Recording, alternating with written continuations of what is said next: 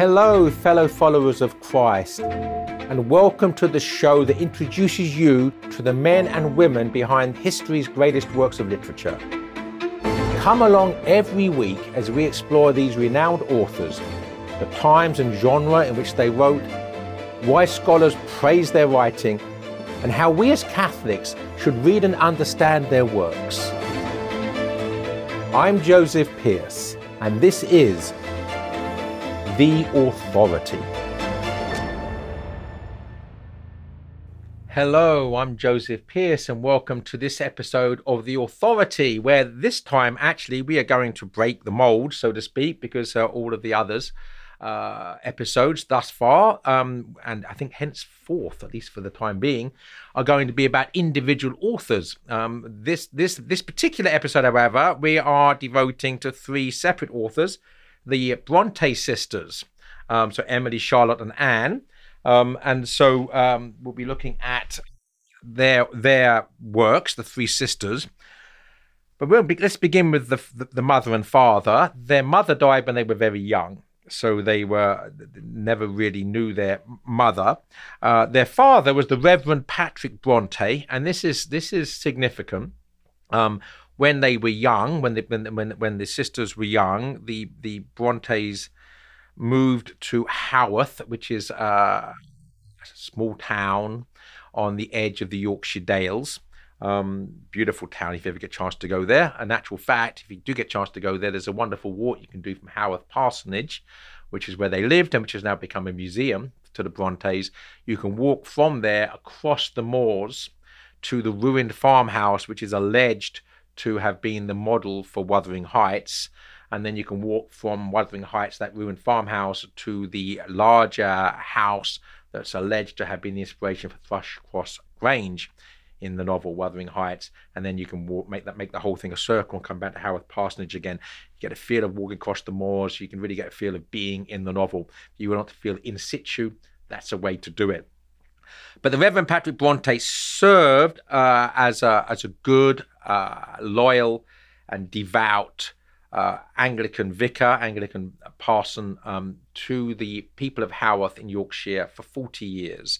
So the Brontës were raised in a good, solid, devout Anglican family. So their Christianity is not in doubt, in spite of the efforts of many modern, postmodern, ideology-driven critics and historians to say otherwise.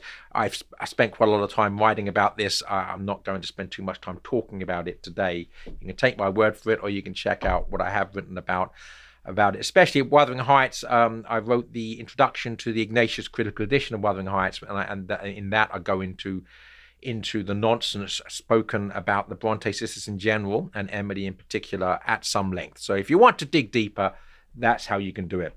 But this will not be the topic of our conversation today. We're going to be we're not going to spend time with such nonsense, rebutting such nonsense. So what we see that the Brontës are, I would say, as Christian as Jane Austen, who was the author that was the focus of the previous episode, but they are more romantic in, shall we say, questionable, even bad sense of the word. They are somewhat delirious. They really do allow passions to, I don't get the better of them. I'm not sure if that's true, as we shall see. But they do allow that passion its head, that's for sure. They create monstrous characters who fling themselves about, following their heart heedlessly and headlessly. But then the key thing here is that the Christian morality prevails, and usually this headless, heedless passion is exhibited in a manner to show its destructive qualities. So they do allow passion its head, but only to show the danger and destructiveness and self-destructiveness of so doing. So in that sense, we should see a novel such as Wuthering Heights in the same way in which we should see a play such as Romeo and Juliet. That what Shakespeare does in Romeo and Juliet is to show the destructiveness and self-destructiveness of allowing our passions to rule our reason. in the sense of the older generation, the Capulets and the Montagues, they allow their passion of hatred towards the other family to distort and pervert their understanding of things. In the case of the young lovers, well, one's very young, Juliet, who's Shakespeare makes only 13 years old. It's the age of his daughter when he was writing it. And Romeo, that we find that they're heedless, headless, idolatrous relationship. Literally, that the so-called love of the other becomes a quasi-religion which exorcises the divine from their lives, and it results in self-destruction. Wuthering Heights needs to be seen the same way, that we need to see Heathcliff and Cathy in Wuthering Heights in the same way we see Romeo and Juliet, if we're seeing the play as Shakespeare wrote it, and if we're seeing the novel as Emily Brontë wrote it, both of whom, of course, profoundly devout Christians. And how do we find the Christian presence in Wuthering Heights? We find it primarily in the voice of Nellie Dean, and she is the narrator for most of the novel. So the novel opens with Mr. Lockwood being the narrator, but then Mr. Lockwood hands the centre stage, so like to Nellie Dean. Nellie Dean tells Mr. Lockwood the story, and then it's in her voice, and it stays in her voice right until near the end of the novel. So she's the narrator, and up to a point we see the novel through her eyes, through her perspective, and she's a very devout, and I would even say holy Christian voice and a holy Christian presence. She's not in the least bit taken in by the wild, mad, passionate relationship that Heathcliff and Cathy have for each other, which is destructive of both of them and of everybody that comes into contact with them. So I'm going to just say a few words about Nellie Dean, because I think understanding her is the key to understanding Wuthering Heights. It is she who attempts to bring the plot's protagonists to their senses. She warns Heathcliff that, quote, proud people breed sad sorrows for themselves. That, by the way, could be a motto for the whole novel. These words of wisdom, just say the same thing again. These words of wisdom will serve as the very defining moral and motto of the novel. The whole story is the weaving of the sad sorrows brought upon the main protagonists by their own pride. The wisdom of Nellie's words and the suspicion that they are the words of the author speaking vicariously are present in an exchange with Catherine, in which Nellie emerges as an incisive Christian theologian. If I were in heaven, Catherine says, I should be extremely miserable. The reason, says Nellie, is because, quote, all sinners would be miserable in heaven. Her axiomatic riposte should be borne in mind as the dialogue continues, particularly in the light or darkness of Catherine's obsession with Heathcliff. So these are Catherine's words. My great miseries in this world have been Heathcliff's miseries, and I watched and felt each from the beginning. My great thought in living is himself. If all perished and he remained, I should still continue to be. And if all else remained and he were annihilated, the universe would turn to a mighty stranger. I should not seem a part of it. My love for Heathcliff resembles the eternal rocks, a source of little visible delight, but necessary. Nellie, I am Heathcliff. He's always in my mind, not as a pleasure any more than I am always a pleasure to myself, but say my own being, so don't talk of our separation again. These are not the words of devotion in any healthy sense. They're the words of demonic possession, quite frankly. In this well-known passage, Catherine is confessing the infernal nature of her love for Heathcliff, who is not merely her idol, but her demonic god. She not only worships him, she is possessed by him. This demonic dimension was not lost on G.K. Chesterton, who wrote that Heathcliff, quote, fails as a man as catastrophically as he succeeds as a demon. The demonic is further suggested by the fact that Catherine's words, "I am Heathcliff," echo those of Milton's Satan, "Myself am hell." Like Satan, she is exiled from heaven because everywhere, even heaven, would be a mighty stranger to her if Heathcliff were not there. She would not seem a part of it. She would rather be with him in hell than without him in heaven. Nothing will separate her from the love of her God, not even the love of God. She will be with Heathcliff forever, not merely till death do us part, but beyond death itself. Heathcliff is the eternal rock upon which she builds her church. He is a source of little visible delight, but on the contrary is darkness visible, like Milton's Satan, and the source of all her suffering. Yet she will not be separated from the hell she has chosen. She gets what she chooses.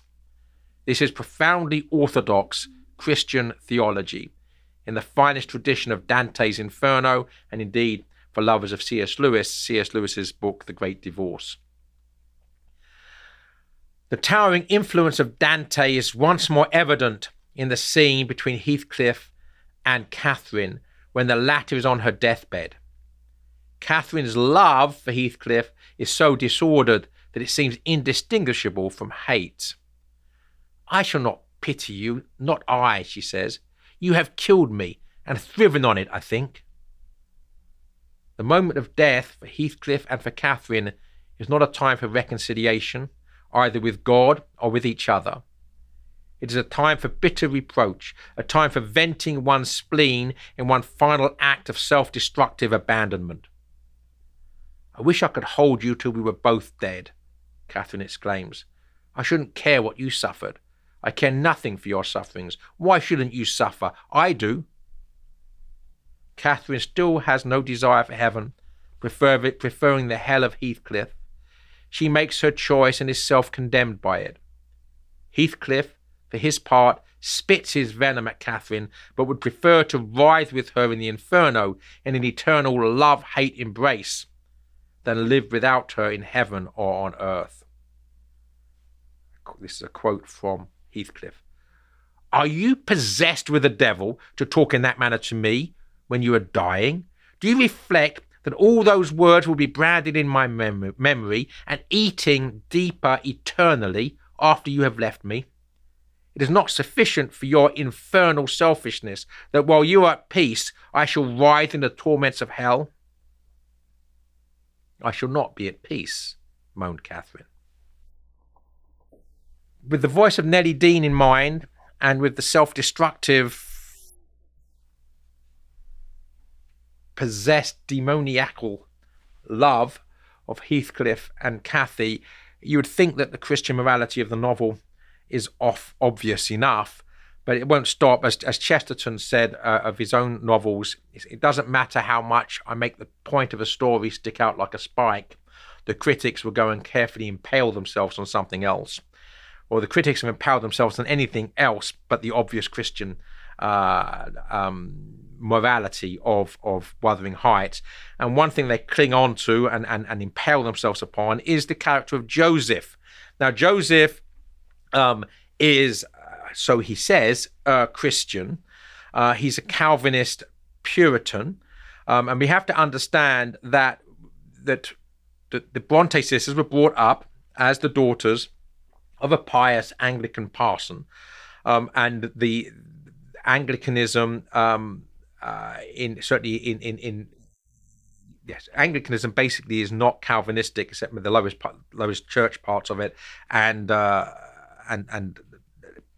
Reverend Patrick Brontë was not of that persuasion. So there's this divide in Anglican Christianity between what we might call the High Church, or even the Anglo-Catholic wing, which basically embraces free will, and then the low church part of the Anglican Church accepts Calvinistic predestination. What we actually see in the novel, if anything, is Emily Bronte's dislike for and disdain of this sort of puritanical Calvinism. Joseph, the character, lacks charity. He's judgmental. He's not happy even at the end of the novel when the demonic has been exorcised. He thinks singing is a sin. And Nellie Dean reproaches him at the end of the novel to read his Bible like a Christian. In other words, to learn what the Bible actually says, and beginning with charity, living with charity, which Joseph lacks. So, if anything, this is Emily Bronte's giving her doctrinal position as an Anglican, a high church Anglican, as distinct from this judgmental, non-charitable Puritanism of Joseph. The overarching moral of Wuthering Heights, however, is that cruelty breeds cruelty. The abused become abusers. One of the saddest realities of life is you would think that if someone suffered abuse as a child, for instance, whether it be physical abuse or sexual abuse, they would be the least likely to become abusers themselves. But sadly, that's not the case. That in being abused, they become abuse victims and actually abusers themselves. Now, that's really what is happening in Wuthering Heights, is that the cruelty of one generation plays itself out in the cruelty of the next generation, the abused becoming abusers. But what's the overarching moral behind that? Is that if we won't have virtue, we will have nothing but viciousness. There's no middle path. There's no relativistic understanding of things. If we refuse sanctity, we will have the inferno. That ultimately sanctity and sanity are the same things. And if we want to live in a sane, healthy society, we have to have holiness. So the choice is between virtue or viciousness. And there's no middle path. If we won't have virtue, we will have nothing but viciousness. That's what's shown in the novel. Although we should say, without necessarily spoiling it, it doesn't end that way. It has a happy ending. And perhaps we'll end on the happy ending before we move on to Charlotte Bronte's novel Jane Eyre. So Wuthering Heights ends on a light note in both senses of the word. Following Heathcliff's death, the darkness lifts and the emergent light lightens the burden of evil that has loomed doom-laden over the whole work. As Mr. Lockwood returns to Wuthering Heights, we are almost dazzled by light and lifted by light-heartedness. Love, true love, is in the air, not its infernal inversion. This happy ending serves as the final judgment on the novel itself, confirming that Emily Bronte, like the indomitable Nellie Dean, is on the side of the angels. Let's now move on to Jane Eyre. Jane Eyre is what has become known in literary circles as a Bildungsroman, a rite of passage where we follow one character in her first person narrative. So she's telling the story of her, should we say, progress through life, which is also a pilgrim's progress or a spiritual progress. It's very different, this first person narrative by the protagonist, from the approach of Emily Bronte, where the narrative voice is Mr. Lockwood, and then within Mr. Lockwood's narrative is frames Nellie Dean's narrative. So we hear about the principal characters such as Heathcliff and Cathy through the voices of others, first person observers of others. Well, but in Jane Eyre, we actually have Jane Eyre speaking to us directly of what she goes through. And she goes through a lot. So she has a very unhappy and abusive childhood. And then when she goes away to school, her school days, she makes friendships, and some of them very valuable friendships, but she also suffers abuse and unhappiness at school. But she meets someone, and we have Nellie Dean or Ellen Dean, and we have a Helen Burns as the sort of the voice of sanity and sanctity in Jane Eyre. She doesn't have a major role. Well, she has a major role. She doesn't have a long-standing role. She only appears in part of the novel. But she's very holy. She dies young. She actually dies in Jane's arms. But prior to that death and at that death, we see her acceptance of suffering. And, it's a key ingredient, a key component, in fact, it's the crux, the very cross, if you like, on which life hangs, that we cannot avoid suffering. Suffering is going to happen to all of us. It's what we do with it when it happens is what matters. And there's a character in a novel by Maurice Baring, who perhaps will be a subject of a future episode of The Authority, a great convert Catholic novelist from between the two world wars, great friend of G.K. Chesterton and Hilaire Belloc, and a great novelist. But in one of the characters, there's a priest character in his novel Darby and Joan, which is his final novel, that said that the acceptance of the acceptance of sorrow is the meaning of life. When you understand that, you will understand everything. So the acceptance of sorrow, the acceptance of suffering being the meaning of life. I would go deeper and say that when we receive suffering, we either accept it or we reject it. And we can't reject the suffering in the sense of avoiding it, but we can resent the fact that we have it. We can blame others for the fact that we're suffering. We can make it a source of cankerous resentment and bitterness. It can destroy us. Or we can accept suffering and in consequence grow in wisdom and virtue. But I would say that that's something which we all are called to do. But there's something deeper that the saints at least manage, and that they move beyond the acceptance of suffering to the embrace of suffering. And I would say that Helen Burns is one of these rare individuals that we can canonize, if you like, that as being saints. Helen Burns does not merely accept the suffering in her life and conveys the wisdom of that acceptance to Jane Eyre, which she takes with her throughout her life, but she embraces suffering. And it's that wisdom ultimately is the deepest element of what we are meant to take from the novel Jane Eyre. But then we find that Jane falls hopelessly in love with Rochester, this charming character, charming and disarming. We might see parallels with perhaps Mr. Darcy, this dark, melancholy, mysterious, morose, and what other alliteration I can get for M's there. So she falls in love with Rochester. We don't know much about him, and we find out more about him as the novel continues. He is deceptive. He deceives Jane. He is living essentially a morally decadent lifestyle. And then he makes an immoral proposal to Jane, because when Jane discovers that he is already married, his wife has become insane. The mad woman in the attic, one of the most haunting figures, if you like, in modern fiction, the mad woman in the attic in Jane Eyre. But he suggests they just elope with each other. And Jane, although she loves him, has enough Christian sensibility and sense to not take him up on that immoral proposal. Instead, before anybody gets up, she leaves. And in leaving, she is condemning herself not just to poverty, but to penury.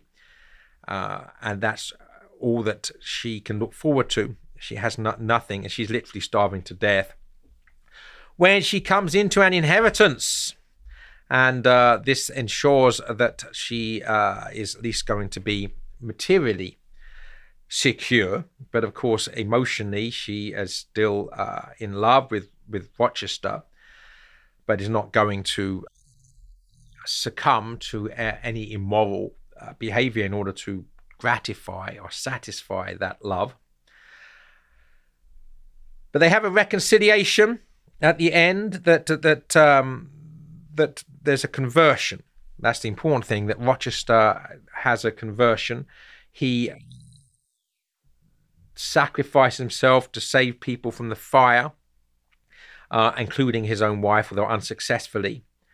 And he burns himself and is maimed in consequence. So now he's not the dashing, good-looking, debonair man that he was, and assumes that Jane will no longer be interested in him because of this.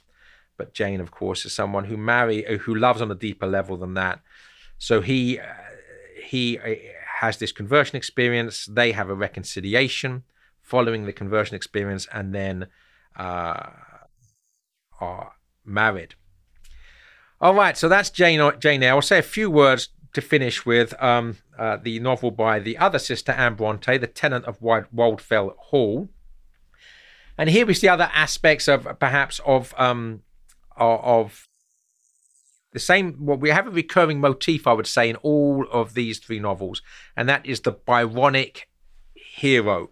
And perhaps I should explain the adjective Byronic. The name Byronic comes from Lord Byron, the dark romantic poet, who caused scandal in his own lifetime because of his adulterous love affairs and even suggestion of an incestuous relationship. He causes such scandal that he's forced into exile to the continent, and this dark, brooding, Byronic figure becomes the epitome, the archetype of the anti-hero of so much fiction and art and music in the 19th century. Well, we see these Byronic figures in the novels of the Brontës, and especially in the Tenant of Wildfell Hall, in the character of Arthur Huntingdon, who's the abusive, alcoholic husband to the protagonist of the novel, Helen Huntingdon. And we see in this sort of alcoholism, and we see hints of it in the wildness of Heathcliff, who certainly, Heathcliff's not an alcoholic, but he plays upon the alcoholic weakness of other characters. But he certainly has this wild, aggressive violence that all three Brontë sisters experienced in reality in their life, with their brother Branwell, who was an alcoholic, although he was a weak, dissolute man, not a Heathcliff, that's for sure. But they lived with alcoholism and with the sins that accompany alcoholism, including the adulterous relationship that Branwell had, for instance. So there's this, we talk about the mad woman in the attic in Jane Eyre, but in some sense we can see Branwell, the dark sheep of the family, as the mad man in the attic in the lives of these three sisters. And he manifests himself in various ways in various novels, as we've said, and not least and probably most obviously in the character of Arthur Huntingdon.